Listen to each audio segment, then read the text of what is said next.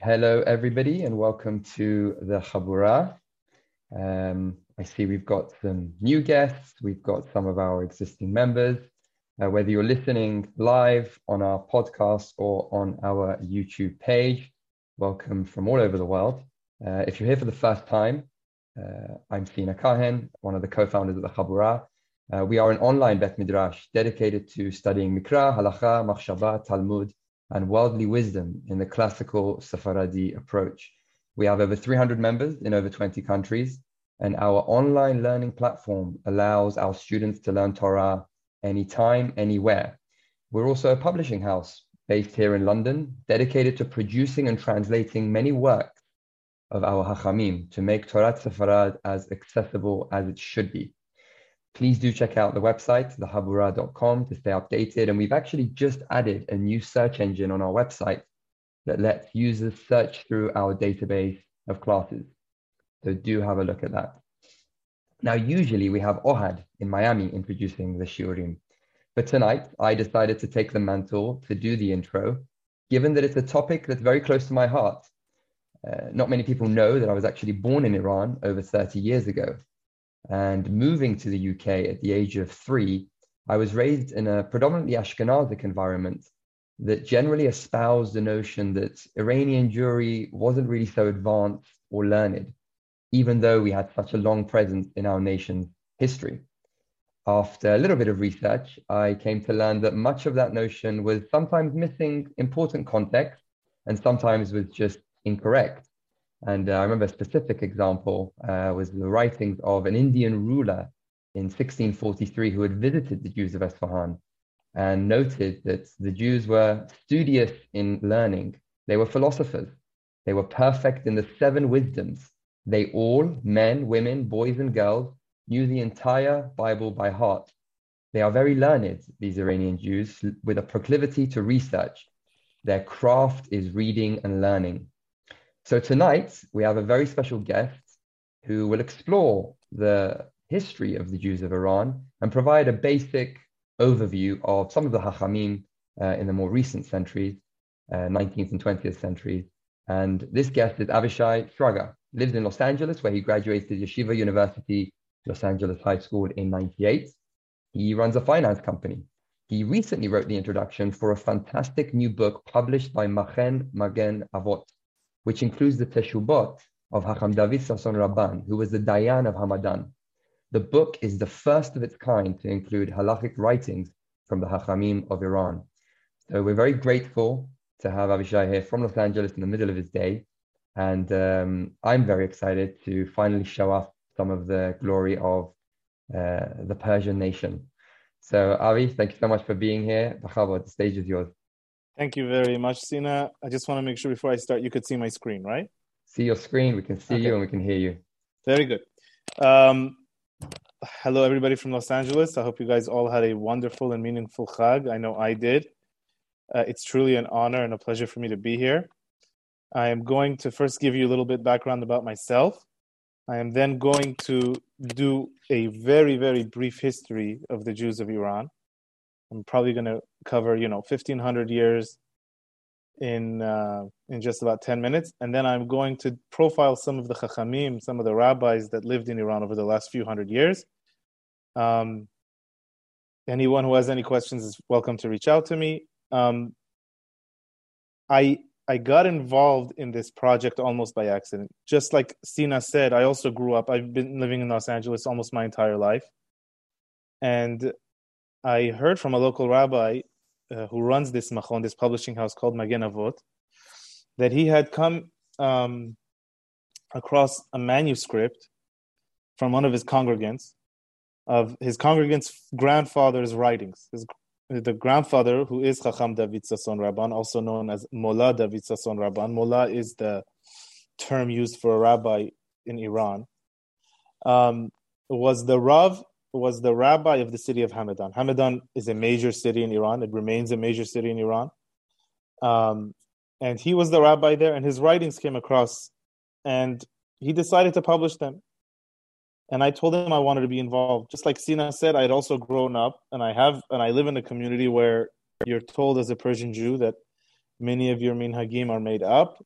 and you didn't really have Torah wisdom there. And so you sort of have to follow what you're taught from other people. So this always bothered me. And so I decided, I agreed to get involved, and I wrote the introduction. Well, the introduction is more like a very, I would say, advanced term paper you would write for college, perhaps like a research project. And I learned a lot. I learned a lot about myself, my personal family, and I learned a lot about the Jews of Iran. So I'm going to take you through that right now. Just a couple disclaimers. I'm not a rabbi, and I am not a historian. I hope I don't make any mistakes. Some people have read the book and have pointed out some minor things to me here and there. Anyone who wants to know anything else or wants any of the sources I use is more than welcome to reach out to me. I would really welcome anybody's feedback. Okay. Before we get into our first slide, I just want to give you guys some context. The Jewish community in Iran is the oldest Jewish community in the diaspora in the world. We're soon going to see that the community began about 2,600, 2,700 years ago, but it's unique in that it remains a Jewish community today. Today in Iran, you have anywhere between, I've heard different estimates, from 10,000 to 25,000 Jews remaining. It's a functioning community. They have shochatim, they have mohalim, they have kosher restaurants, they have batei knesiot, they have mikvaot, they have a chief rabbi now. He, in fact, was in LA not too long ago, and I got to meet with him, Rabbi Gorami. And that is unique because in the rest of the Middle East, you don't have that. You don't have a Jewish community in Iraq. You don't have a Jewish community in Egypt. You don't have a Jewish community in Lebanon, in Yemen. These are all countries that had, in Syria, these are all countries that had massive Jewish communities. Today, in all those countries that I mentioned, perhaps you can gather one minyan together. Iran is unique, and it starts with this Gemara. This Gemara that you can see here is from Masechet Kiddushin. It also appears in Masechet Yevamot. The Gemara quotes a pasuk from the Navi in Sefer Melachim Bet. And the pasuk is as follows. Vayanchem bechalach uvechavor nahar go. Says that the king of Assyria, the verse refers to him as Shalmaneser, but the Hakhamim teach us that it's Sancherev Melech Ashur. Ashur, which is Assyria, was the dominant world power at the time. Sancherev was the king. He was the world's most powerful person at the time. 2 days ago, for those of us who live outside of Eretz Israel, we read the Haftarah from Avishai, which starts with a reference to Sancherev arriving at the city of Jerusalem on Erev Pesach, ready to destroy Jerusalem, the city of Jerusalem and on all its inhabitants. Well, he fails there because Hashem makes a miracle and all his soldiers die that night. But before he did that, he was successful in exiling the 10 tribes. This takes place approximately 130 years prior to the destruction of the first Beit HaMikdash.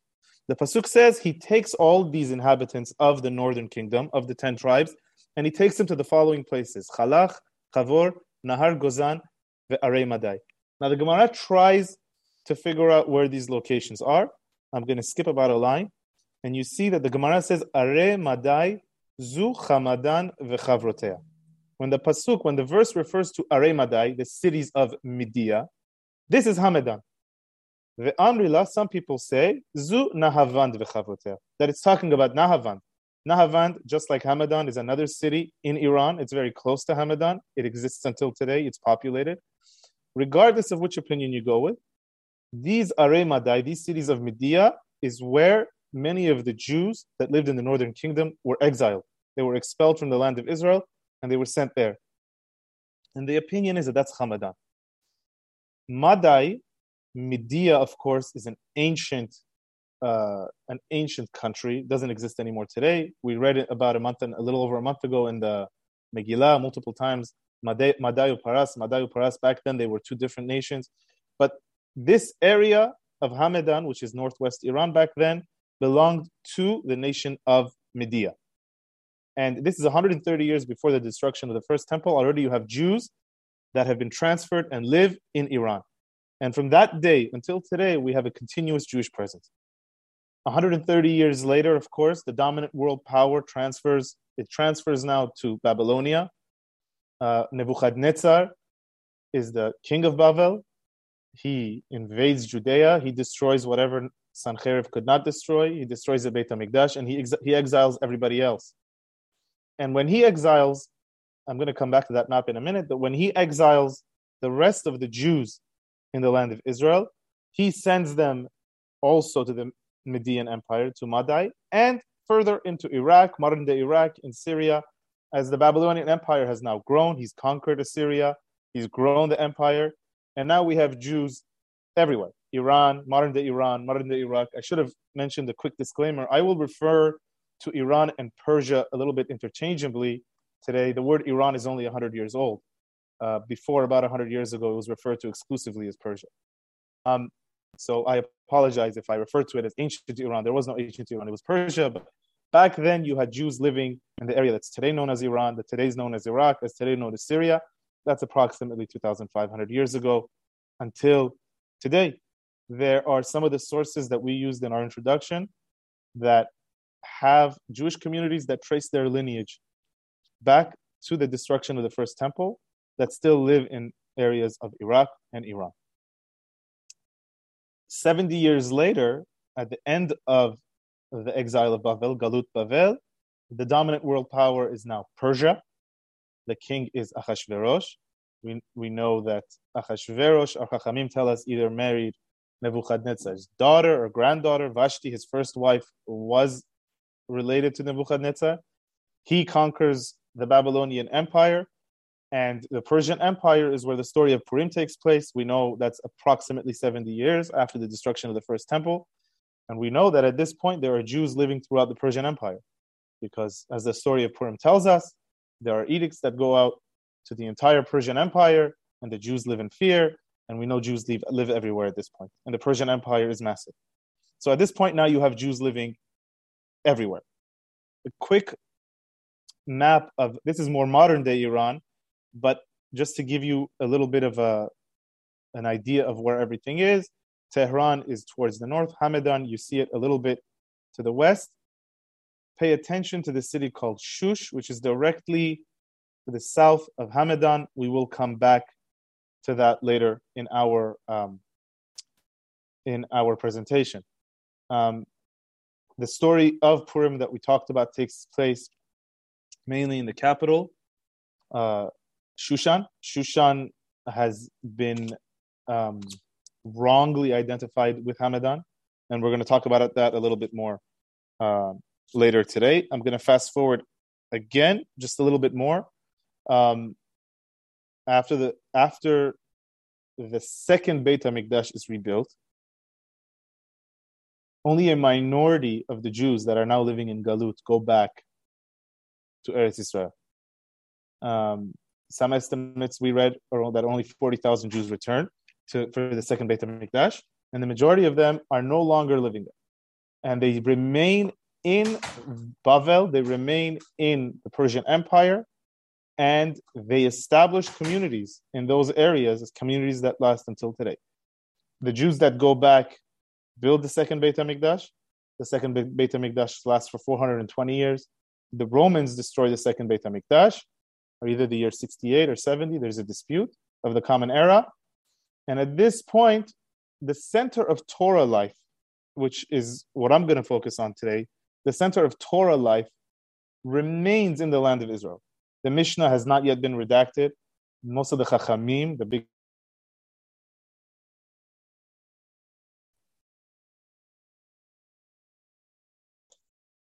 Oh, we can hear you. I think you're muted. Oh, you can hear me, right? We can hear you now, okay. Yep. The biggest Talmidei Chachamim live in the land of Israel. The biggest yeshivot are in the land of Israel. And Rabbi Akiva, Rabbi Shimon Bar Yochai, all of these people, all of these big Rabbanim, they live after the destruction of the second temple mainly. Even though Rabbi Akiva was born before the destruction, he did most of his work after the destruction, Rabbi Shimon Bar Yochai even after him. And the biggest Chachamim continue to live in the land of Israel. It becomes difficult to live under Roman oppression. It becomes too difficult to maintain Torah life, to maintain traditional life with all of the influences, whether the secular influences of the Roman government or their oppressive influences.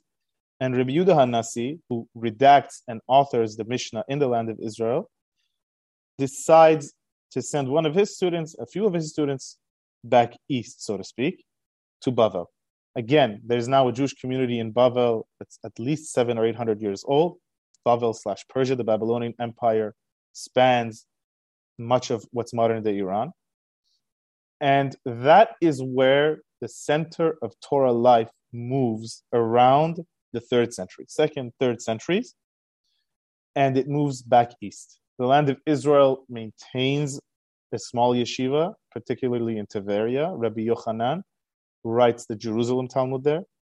Many Talmidei Hakhamim do remain in the land of Israel, but the biggest Talmidei Hakhamim, the leaders of the Torah world, are now living in the Babylonian Empire, further east. And it's not known as necessarily the Babylonian Empire. It changes hands constantly at this point. There's Persian, they play ping pong for a while, and the Ottomans come in a little bit later, during the time of the Geonim.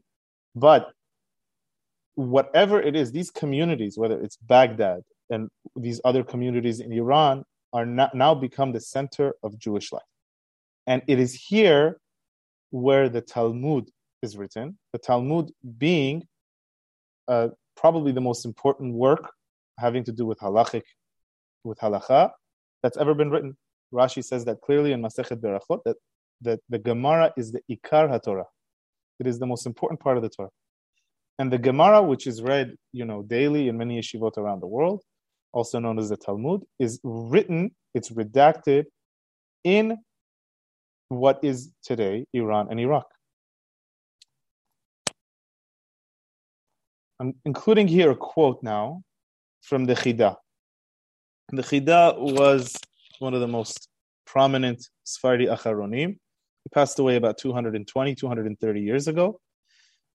He was of Moroccan descent, but was born in Jerusalem. He died in Italy, but he was later transferred post-death. Actually, in 1960, his remains were brought to Jerusalem. He's buried in Jerusalem today. And he was one of the biggest Sephardic rabbis of the last few hundred years. And he has a bibliographic work called Shema Gedolim. And in that book, he has the following quote. He says, "Uvo ere miplaot tamim deim asher hayu lo be'arei paras kama dorot emoraim v'ad acharan Ravina ve'Rav Asher shesidru haTalmud." He says that one of the wonders is that in the Persian cities were many, many generations of Emoraim. Emoraim were the authors of the Talmud. And that even Ravina and Rav Ashi, who were the final redactors of the Talmud, they redacted the Talmud into the form we have today, lived in Iran, lived in Paras. And he continues and he says that there was Yarchei Kala there twice a year, that the biggest rabbis lived there, and even the Goanim lived there. And he brings this quote sort of as an introduction to something that's actually much more disparaging, that I'm going to discuss a little bit at further length. But I brought this quote for now just to show you that the Talmud, that which we call the Talmud Bavli, could very well be called the Talmud Parsi. The Talmud was written mainly in what's modern-day Iran. Now, it's called the Talmud Bavli because the Babylonians were the main world power at the time. But the geographic area was Paras, was modern-day Iran, where most of it was written. Now, he brings this quote because he says that in his time, we're talking again 230 years ago, he had heard from messengers that had come back from Iran, and he was shocked to find out that in Iran at that time, the Jews were ignorant. He says it almost in those words. He says they barely know Asher Shovetecha, that when it comes to Shema Yisrael, they only know the first pasuk. They don't know how to pray. They don't know anything. And it's a shock for him. And he can't understand it. And he gives his own answer as to why he feels that phenomena was taking place at the time. His answer is a Kabbalistic answer. I'm not really going to share it here. But it has to do with Kabbalah. And he gives his answer having to do with secrets, having to do with what happened in the previous generation. I humbly, spent a lot of time in my introduction, not necessarily arguing with him, because who am I to argue with him? But trying to bring other answers that were brought to explain how he could have said this. And one of the main sources we used was a book that was published not too long ago by Professor Daniel Tzaddik. He was a former professor at the Yeshiva University, Hebrew University as well. He lives in Eretz Israel today. He wrote a wonderful book that was published not too long ago by Mossad HaRav Kook. It's in Hebrew. It's in difficult Hebrew. For those of you who don't have it and are interested, it's a book which basically describes all of Persian rabbinic literature from thousands of years ago until today. And he spends a good portion of his book trying to explain how the Chida could have said. We know there were plenty of Rabbanim that lived in Iran. We know that they knew a lot more than he says they knew. In fact, we have found multiple libraries in Iran that have the Chida's books, his own books, which are not necessarily easy books, with notes in the margins. So there were Persian rabbis living in Iran that knew his books. So I'm not going to really spend a lot of time discussing what he said, except to say that while it was exaggerated what he said, one thing we know is true. Iran in the last 200 or 300 years has not produced the same caliber of Talmidei Chachamim that were produced by its neighboring countries, particularly Syria, Iraq. These countries produced massive, names that everybody knows, massive publications, books that are used on a daily basis. That is not the case from Persia. That was not the case in Iran. And while there were Rabbanim, and while there were Hakhamim, and while there was Torah, there wasn't Torah at the same caliber. We can all admit that. The question is why? And I've heard maybe 50 answers to it. I'm going to share a few of them with you later today. And before I do that, I'm going to profile some of the Chachamim that we were able to find. And as you learn about their lives of these rabbis that lived in Iran over the last few hundred years, you'll see perhaps why I included them is to perhaps bring some of the reasons why Iran did not produce the same caliber of Talmidei Chachamim that these other countries produced. Before we get into the profiles, I just want to show you the level of Chokhmah that was in Iran during the time of the Gemara. The king of the Persian Empire, in the beginning of the Talmudic period, was King Shapur. And I remember once finding a very interesting Gemara. It's at the end of Masechet Bava Metzia. If you've ever seen it, if it's on the very last page. I invite anyone who's here to go look at it later. The Gemara there brings a quote from Rabbi Shimon, a certain halakha that the chidush that he made, and the Gemara brings a quote from King Shapur, praising Rabbi Shimon, saying what a beautiful chidush he made. And Rashi there says that King Shapur, who was a Gentile, was the king of Persia, and was a Talmid Chacham. He was fully versed in halakha and all the Mishnayot, and he was a chavruta with Shemuel. Shemuel, as we know, is in the Gemara. We see him often partnered up with Rav. Shmuel and Rav were partners. They were the first of the Emoraim. Rav and Ravina and Rav Ashi, who we mentioned earlier, were the last pair of the Amoraim. Shmuel was a friend of Shapur. In fact, by accident, this past Thursday night, I was reading the Tikkun of Shvi'i Shel Pesach, which I always get through like 20 or 30 pages before I fall asleep. In your Machazor for Pesach, there is a Tikkun that you're supposed to do on the seventh night of Pesach. And so the Tikkun has a lot of Zohar, but the Gemara that it quotes is mostly from Masechet Sanhedrin. And right there, it's said in Masechet Sanhedrin, there's a whole discussion between Shapur and Shmuel. And Shapur is a Goy. He is a Gentile. He's quoted in our Gemara multiple times. He's the king of Persia at the time. And he is so influential that Rashi brings his quote in the Chumash, in Parashat Vayechi, the Pasuk Ben Porat Yosef, Ben Porat Ale'ain. Rashi tries to find out the etymology of the word Porat. And he says that the word Porat is a Farsi word. And that's the Rashi I invite you to look at in Parashat Vayechi. Okay, we're now going to profile a few of the Chachamim that lived in Iran over the last few hundred years. There were, in our book, we profiled about 12 or 13 of them, I believe. I am only going to be discussing 5 of them today, and I didn't pick them for any particular reason except just to show the diversity. Not because one was greater than the other or anything like that. The first one is perhaps the most well-known one, is Mullah Shraga. Mullah Shraga, most of what we know about him are myths and legends. He's left almost no writings. The only things we know that he's left behind are 2 letters to the city of Mashhad. Mashhad is another major city in Iran that had a major Jewish community. In the 19th century, they suffered a very massive pogrom, leading many of their inhabitants to live as Anusim, as hidden Jews. The only 2 documents we have left from him are these 2 letters he sent to Mashhad. Until recently, an auction house in Jerusalem sold something, an old Sefer, an old European Ashkenazi Sefer with his notes on the sides. Somebody bought it. We don't know who bought it. I've been looking to find out for a while now. There's a lot of legends. I myself happen to be a descendant of his about him, but he was a big Mekubal. There's a big Yazdi community named after him today in Jerusalem, in Mea She'arim. There's a big synagogue called the Yazdim, Tiferet Yerushalayim, but it's known as the Yazdim Beit Knesset in Yerushalayim. And Chacham Ovadia Yosef, for almost 50 years, gave his shiur there every Saturday night. And he was perhaps the most well-known of the Persian Hakhamim, but we know very little about him, unfortunately, including where he came from. There are some opinions that he came from Europe about 4 or 5 generations before his ancestors came to Iran by way of Eastern Europe.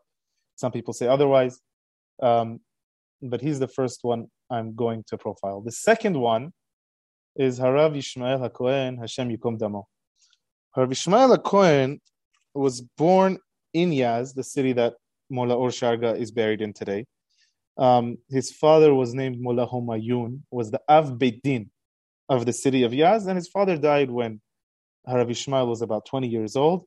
So Harav Yishmael went to Iraq at that time, where he studied with the Ben Ish Chai.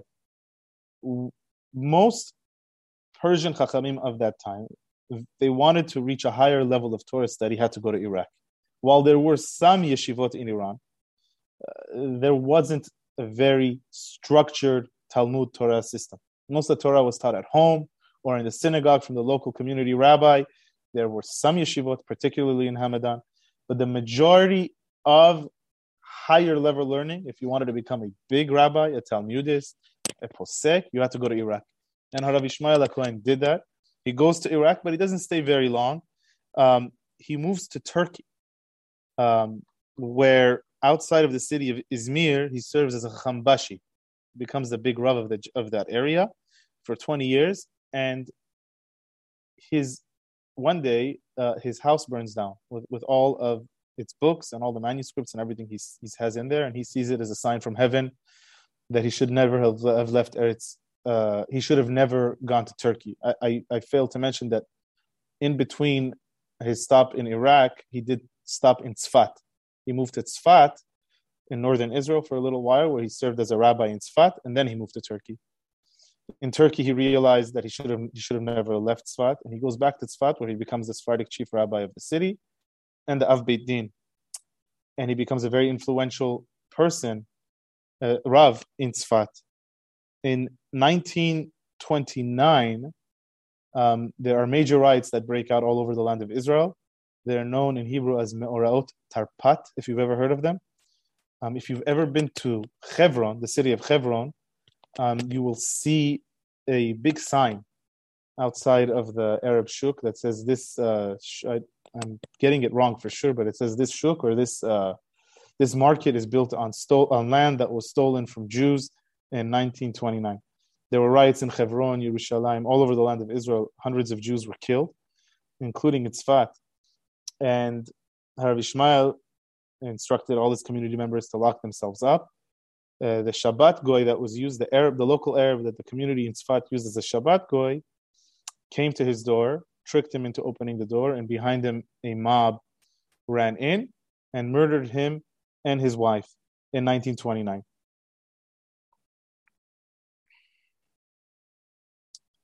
The next Chacham that I'm going to profile is Harav Chaim Moreh. He was the leader of Tehran's Jewish community in the first half of the 20th century. His father also died when he was very young. He went to Yazd to learn Torah, but soon after he came back to Tehran, where he became the leader, and he also taught at the Alliance School, a famous school that was brought to Iran by the Europeans, by European Ashkenazi Jews.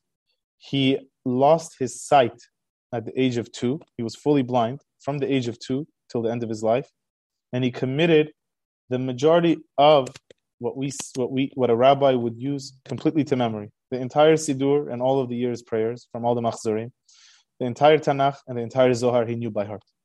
And he used that to teach Tehran's Jews. And he even wrote 3 books, all 3 of which are still available today. They're not in print, but they can easily be purchased at auction houses and things like that. He wrote 3 books. And I'm just going to read a quote to you that I found not too long ago from I don't know who this is, but his name is Abraham Jacob Brower, the famous geographer from Jerusalem who visited Tehran in the year 1935. He says the following: the Hebrew studies, i.e. religious lessons, are on a slightly higher level here in Tehran than in Kermanshah, Hamadan, and Esfahan, thanks to an excellent teacher by the name of Mullah Chaim. Though blind from birth, this old man is the most outstanding Torah scholar of all of Iran's 60,000 Jews. His translations of the prayers and religious poems have been printed and are recited in the synagogues of Iran. Rabbi Chaim spoke to me in fluent Hebrew and encountered difficulties only when I made the mistake of using newly created words such as irgun. This blind man teaches very bright children and can look proudly on his work relative to the small number of hours devoted to his subject in the curriculum.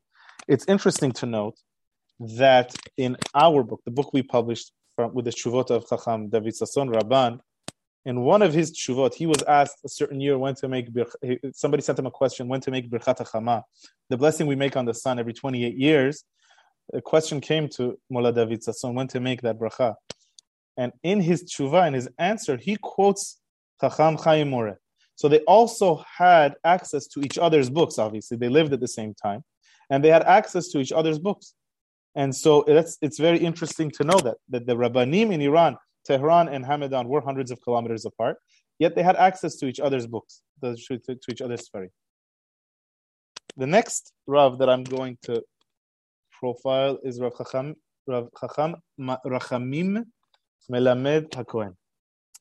He was born in Shiraz, and already at the age of 11, he was a Gaon. He was giving Shiurim in public at the age of 11, and it earned him the nickname Mola Kuchik. Kuchik in Farsi means little or small. And that nickname stayed with him throughout his entire life. Everyone called him Mola Kuchik. Because from the age of 11, he was already giving Shiurim. He proceeds to get married in Shiraz, and unfortunately him and his wife, while they don't have trouble having children, they have trouble having children that are able to survive. They have a daughter who dies right away, a second daughter who dies right away, doesn't live. Neither of them live, and he, being a Talmid Chacham, convinces himself that there is a problem with his domain, with his what you would call reshut in Hebrew.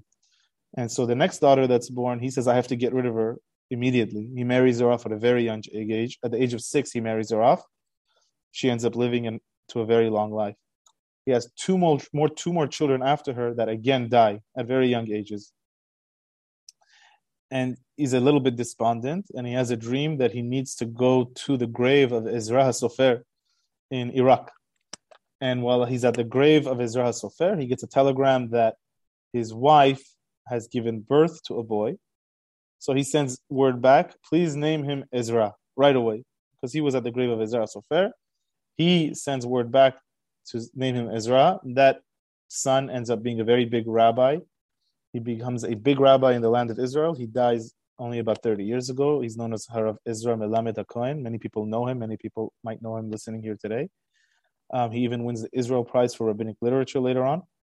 While he's in Iraq, Chacham Hakhamim Melamed HaKohen then goes to the Ben Ish Chai, Rav Yosef Chaim in Baghdad. He gets some advice from him. We don't know what the Ben Ish Chai tells him. It's not recorded anywhere. But this Chacham was perhaps the most well-published of any of the Chachamim we were able to profile. He has multiple books that are available in print today. He writes about the Midrashim, he writes about Parashat HaShavua, he has a Perush on Tehillim. These are writings mostly that he had written, most of them in Iran. When he flees Iran, he loses everything. And he writes everything again when he comes to Israel. He sets up a yeshiva in Yerushalayim. He sets up a Bet Knesset in Yerushalayim. It's interesting to note that when he tried to leave Shiraz, his community forcibly held him back. They did not let him leave. And he had to flee one night late without his family. His family ends up joining him a couple of years later. He becomes a big rabbi in Jerusalem. He's buried on Har HaZeitim, on the Mount of Olives, but we don't know where, because when the Jordanians had control over that part of Jerusalem, they destroyed many of the graves, including his. And so we don't know where he's buried. Mullah Menachem Halevi is the last Rav we're going to profile.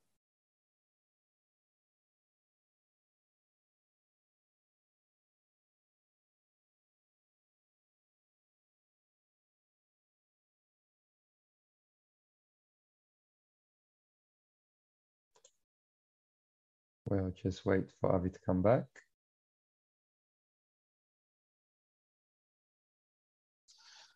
This is the only Rav you'll see I have two pictures of. And the reason is because after the first time I gave this introduction, someone reached out at this presentation, someone reached out to me and said, I just want you to know that in my grandmother's old files, I found a picture of him from when he was young. And that's the picture you see on the left.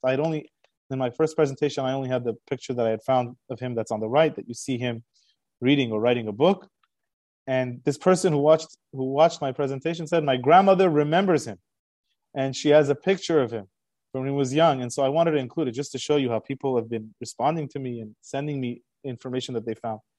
He was also he was a child of a long line of rabbis, as was Mullah David Sasson in Hamadan. Hamadan was particularly a city that had particularly many Talmidei Chachamim. He studied in the yeshiva. He takes a much more Zionist bent than Mullah David Sasson Rabban. He sees life in Iran as not feasible anymore for the Jews.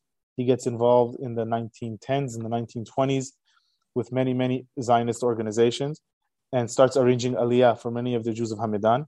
He himself leaves Iran in 1923. He makes aliyah and he becomes involved, in fact, with the pre-State of Israel governmental authorities. And he spends time going around the world convincing other governments to try to support the Zionist enterprise. He goes to India where he meets with Gandhi and he unsuccessfully tries to convince him to support Zionism. Gandhi refuses to do so. On that trip, he gets sick and he comes back to Israel and he dies in 1940, and he's also buried in Har HaZeitim. While in Iran, he spends a big portion of his life dealing with anti-missionary activity. And while I'm only mentioning it when it comes to Mullah Menachem Halevi, this is something we found with almost every single Persian rabbi, mullah, chacham that we were able to find records of, that they spent a tremendous amount of their time either preventing Jews from converting out of Judaism or bringing Jews back that had converted. And they had done this in many ways. Mullah Menachem Halevi, for example, would engage in public debates with Jews that had left Judaism. The influences in Iran, obviously, the Islamic influence was strong, but the Islamic influence was more by the way of the sword. They were, either convert or die. And that's something that Jews in other neighboring countries also had to deal with. And that's not always the most effective form of conversion from an enemy. In Iran, they had something that other countries did not have, and that's the Baha'i movement was very active and very influential in Iran. And the Baha'i movement took many, many, many Jews away from Judaism, particularly in Hamadan. There's many Jewish families I know in Los Angeles today, Los Angeles having a massive Persian community. that they all know Baha'is in their family, even till today. And the Baha'i method of missionizing to Jews was not by the sword or by threats. It was with a cup of tea and with a fresh change of clothes, which unfortunately many of the Jews did not have because they were so poor. And it was effective. And he spent a lot of his time fighting against that in Iran. And all the rabbis that we found spent a ton of time trying to prevent Jews from converting out of Judaism. I'm going to end with a discussion about one of the books that he publishes. Mullah Menachem Halevi, after he moves to Eretz Israel, publishes a book called Matzevet Mordechai.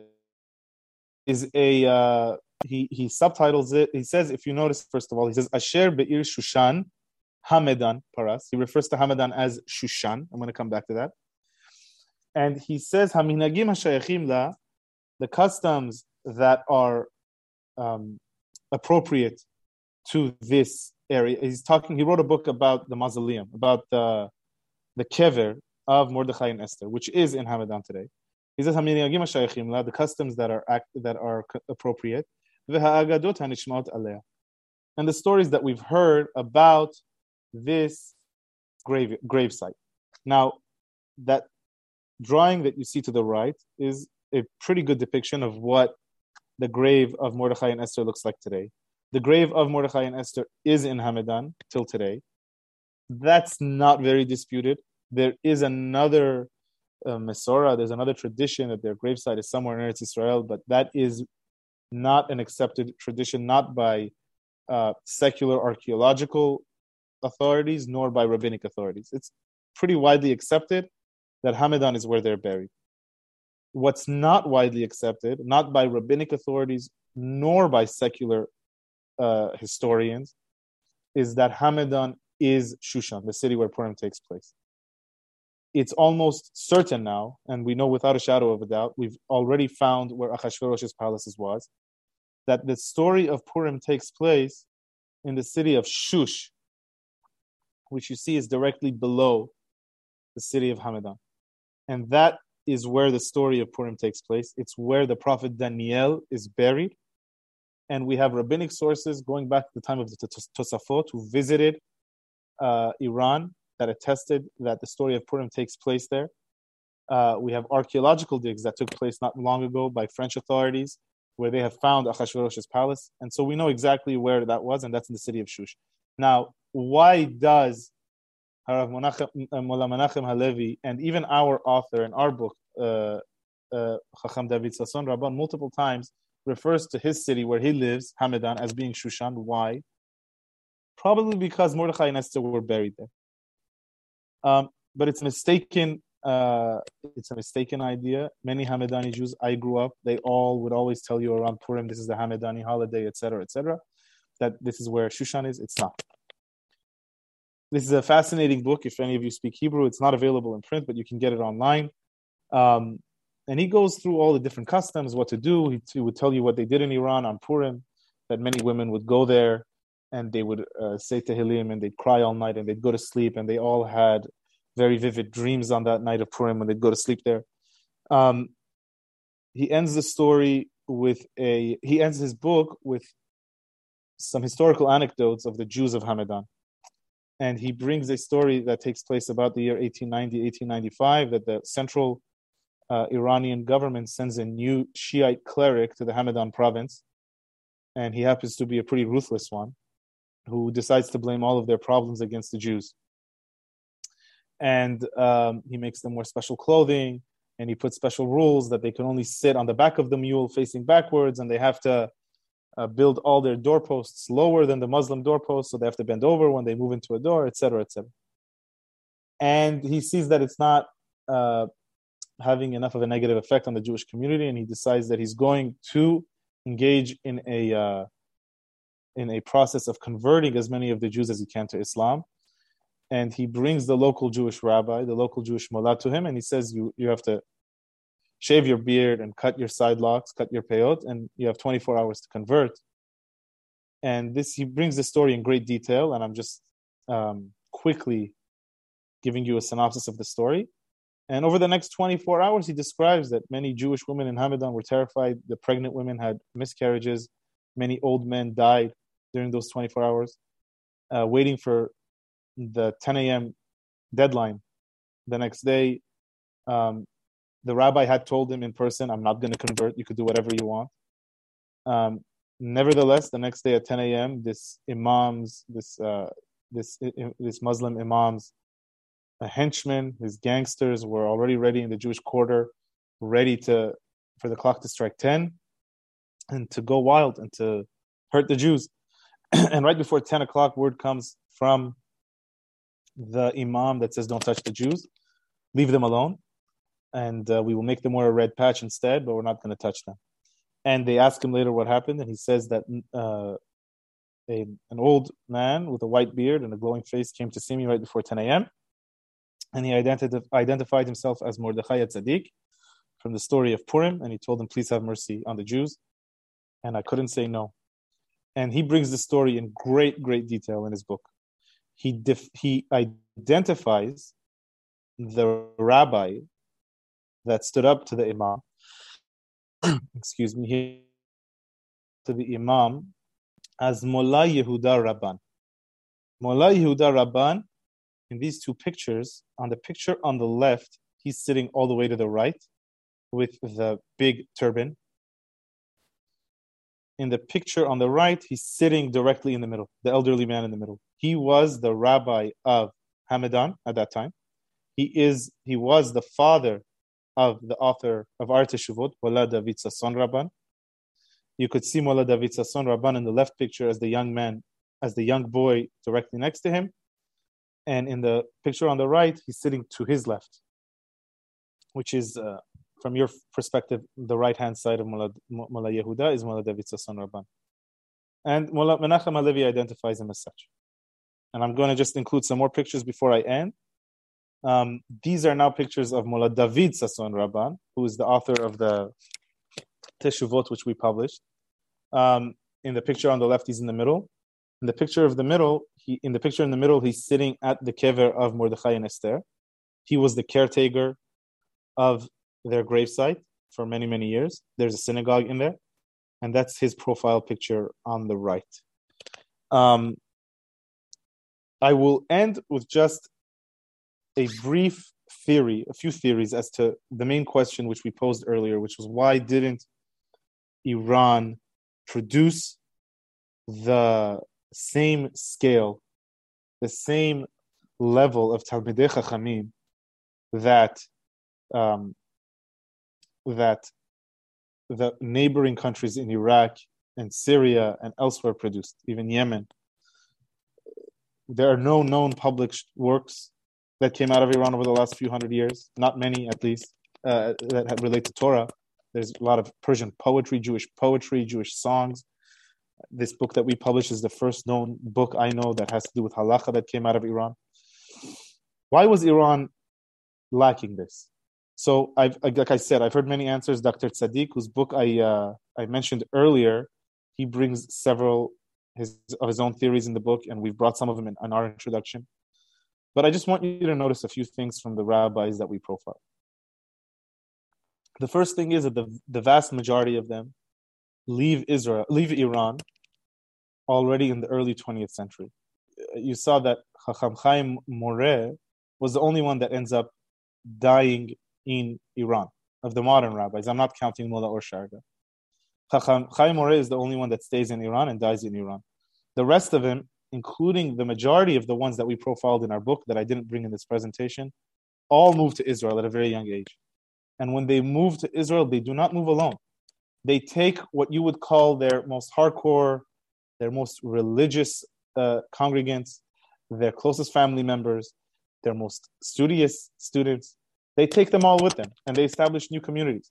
Much of old Jerusalem prior to 1948 is settled by Bukharian and Persian Jews. And there's entire neighborhoods in Jerusalem that are known as their neighborhoods. And these are the biggest leaders of this Persian community in Iran in the early 20th century leave. They leave. The second reason you see, I mean, they were also very poor, and they had to deal with anti-Semitism, but that's no different than their neighbors. Their neighbors were also poor and had to deal with anti-Semitism. But they also had to deal constantly with the missionary activity of the Baha'is. And that left them less time for learning and teaching Torah. These are some of the theories that I feel are the most convincing. There's other theories, believe it or not, that historians and rabbis have brought that have to do with Shiite Islam in Iran versus Sunni Islam in Iraq, being as a main reason why in Iran you didn't have as big Talmidei Chachamim as you had in Iraq. I don't know. I invite you to read some of the sources. Maybe you can come up with your own theories. Be that as it may, our research shows that at least until the early 20th century, Iran had many, many Talmidei Chachamim, many rabbis that were no less knowledgeable, at least, than their neighbors. They weren't as well published or as well versed, perhaps, in what they wrote. But they knew Torah. They taught Torah, and they had communities that followed the letter of the law. Certainly from the mid-20th century until the revolution in 1979, there was a massive decrease in terms of observance in Iran. Many Persians that left Iran 1979, 1980 were not as religious as their grandfathers. But after that, today you have Persian Jews that are at the highest levels of Torah Judaism everywhere in the world. They run yeshivas, they run kollelim, they run the Chabura, they do all kinds of other work, and they are no less knowledgeable than their brothers and sisters from other denominations. Why they didn't publish as much over the last few hundred years? Well, we're working on rectifying that. This is one step. This book that we've published, we hope to publish more. We're looking for more manuscripts. And who knows, maybe we'll meet again. I hope everyone learned something today, and I welcome your feedback. Thank you for your time. Thank you so much for that. That was fascinating, and it's so depressing as well for me as a Persian Jew to not know 90% of what was taught today. Really enlightened, and you really gave me a lot of food for thought and some beautiful insight into our beautiful tradition. Does anybody have any questions? If so, please do unmute and go ahead and ask.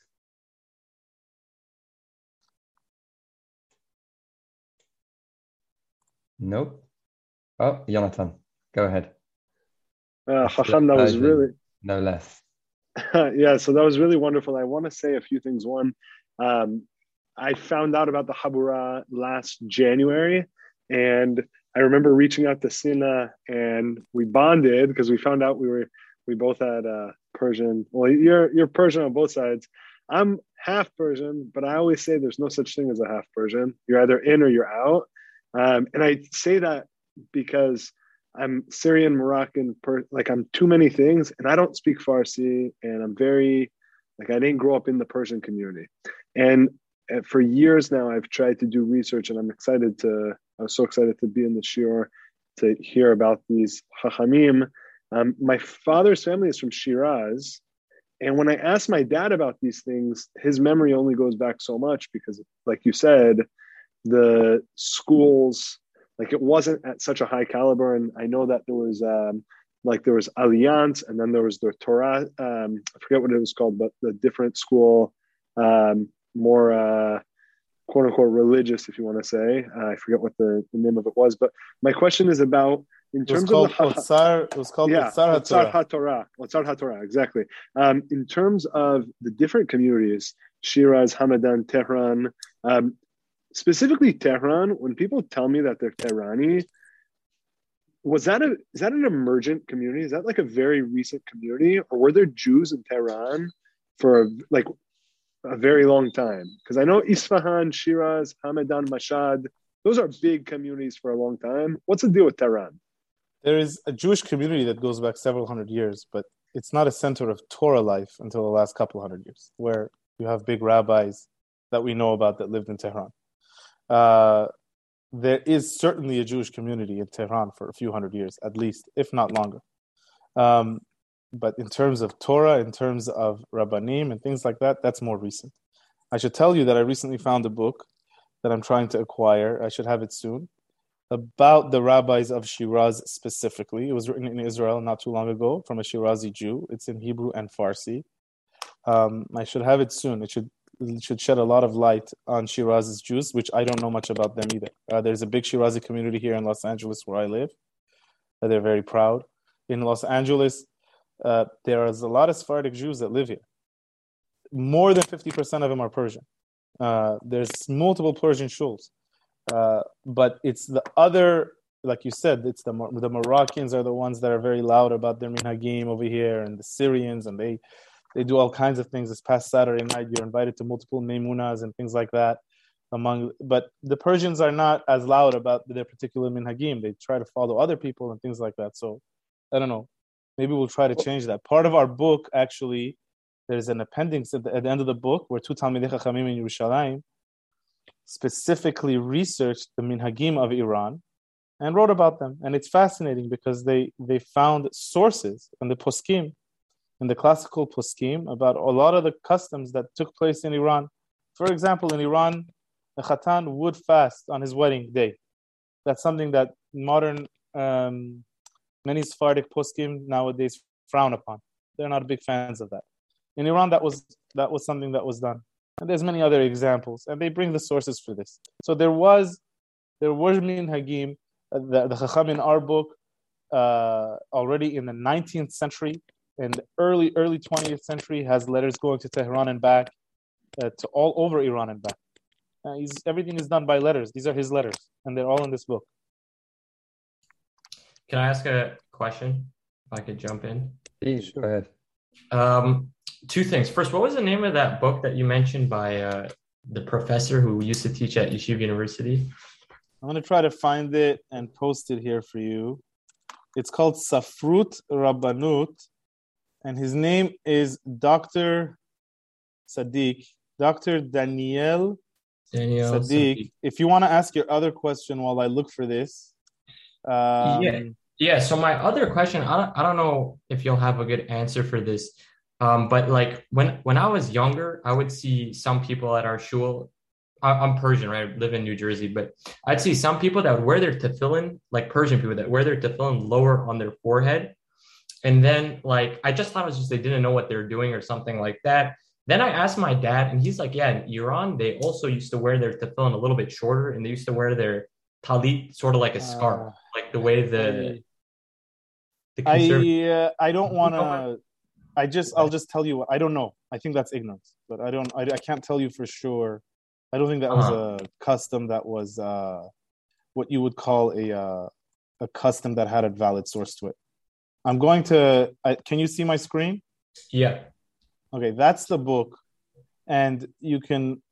So to answer your question about the talit, yes, I saw that too. Nowadays, we try to point that out. We try to point that out when we see it. No, it's not. It's not a valid way of wearing your tefillin, or you're wearing your talit. I guess there's some more, as far as I know, there's some more customs on talit. You see some people wearing it like that, but tefillin for sure not.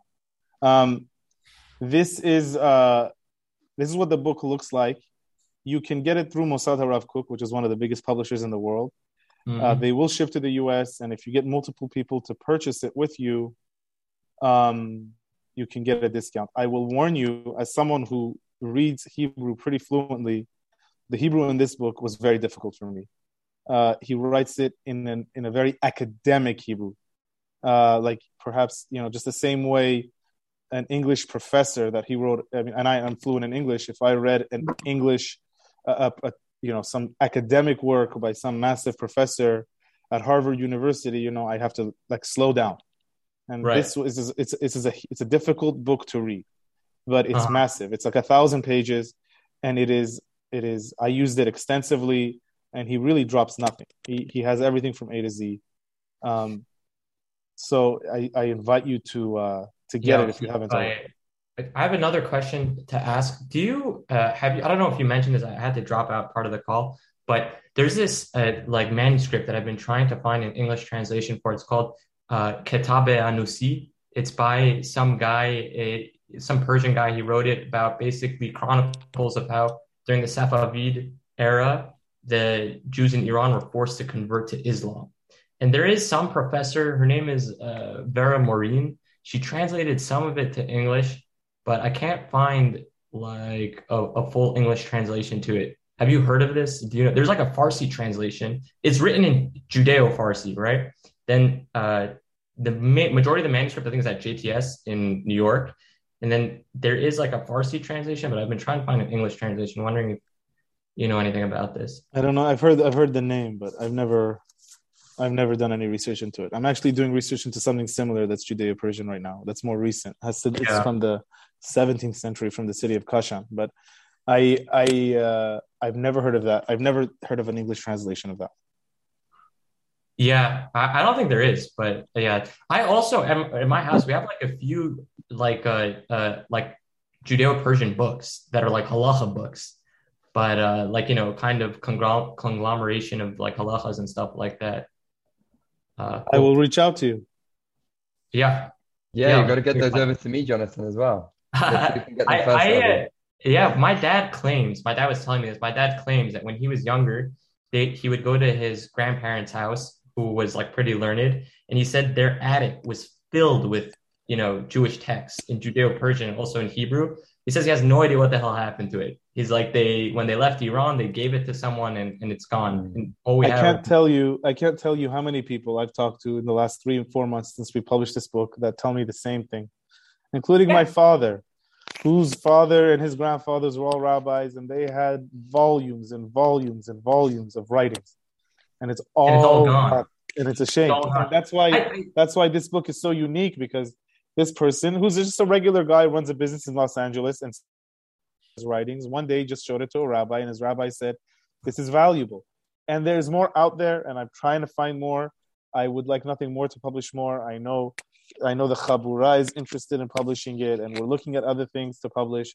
And there is a big appetite, I could tell you, among not only Persians but among Talmidei Hakhamim, that want to see what was in Iran at that time, and want to see the level of Torah study and what the minhagim were that were practiced, etc.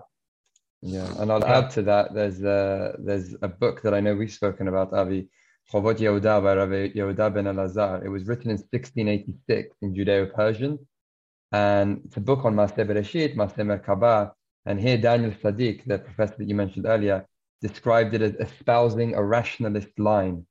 So very much of that, lack of a better term, rationalist approach to the Chabura is very much giving light to. So that's a book I think we definitely need to get hold of, to translate and to publish. And I did reach out to JTS just over 2 years ago to get access to the many Iranian Sephardim that they have, or the Judeo-Persian Sephardim that they have. And they have said that we can go there and get hold of those copies so we can get those published. So watch the space. There will be many more books from Torah Sefarad generally, but especially Judeo-Persian books translated and made available, please God. As we get them in our own hands, we can then get our team of translators and typesetters to publish them. So many more to come. Do we have time for one more question, Avi? I have plenty of time, yes. Yeah. Is there anybody got one more question before we... Please, I'd like to ask a question. Please, go ahead. Just following up, first of all, this was fascinating. Thank you very much, Avi. And to follow up on one of the previous question about the tefillin and how it was worn, I was fascinated because I noticed in one of the earlier images that you showed in your presentation, one of the rabbis was wearing his tefillin shel rosh, exactly as he described, down. Yes. So it made me wonder about this exact same thing. Well, I noticed that. I don't think it's too far low. It is low, but he was blind. I don't know if that's why it's a little low. I really can't answer that. I mean, throughout the years, that some things get forgotten in Iran, certainly. I don't know. I don't have other pictures of Jews wearing tefillin in Iran that are from the early 20th century. That's a pretty early picture that we have. For sure, among Persian Jews nowadays, there is a misconception that you can wear it lower. and we try to correct it every time we see it. But it's supposed to be above the hairline, the entire thing. But you really don't think there's a source to that? Like you think it was just they didn't know what they're doing? Well, and if you read the Shema, right, it says to put it in between your eyes, right? So I wanted to theorize on that just because I did some extensive research in the Karaite communities. And again, this is just pure theory. But obviously, Iran was home to a lot of the well-known Karaites, what they call Hakhamim, the Karaite leaders. And there were Karaite sects that just completely interpreted tefillin as being metaphorical and didn't put on tefillin. But there were some who actually did put on tefillin, and they literally put it between the eyes. So this is pure theory. Do not take me at all as being the authority on this. But I would hesitate, given the Karaite, history of Iran, to do a custom that mimics the way Karaites or some Karaites would put on their tefillin, which was between the eyes. So again, that's just my discomfort at the custom. That's just my theory. Avi, it's possible. It's possible that some of those customs seep through. I don't know. I really don't know enough about it. I do know that that's something that I've seen among other people, and that. I'll tell you. Once I was in Great Neck and I saw someone put their tefillin on with the case on. That I think. That's just. I think it was a mistake. I don't think that was. It's just a mistake. Yeah. Brilliant. Okay. I think we will end it there. Thank you all so much. This has been a lot of fun. Thank you. Thank you, Avi. Really, really appreciate it. And if you're listening on the podcast or on YouTube, please do make sure to subscribe and review. Next up, we've got on Wednesday, Eli Shaubi continuing the Hakdama to Hobot HaLevavot of Rabbeinu Bachya ibn Pakuda. And next week, I believe it is, we're starting Rabbi Dweck's new series on Hacham David Nieto's writings, one of the senior Sephardi rabbis of the United Kingdom. 200 years ago, I believe it was. So we're very much looking forward to that. Please do stay updated on thehabura.com. And again, Avi, we look forward to having you back for the next publication that you'll be involved in, please God. So thank you very much for taking the time out of your day to being here. And good night, goodbye, good evening, good morning, wherever you are in the world. Thank you. Bye-bye. Thank you, Sina. All the best.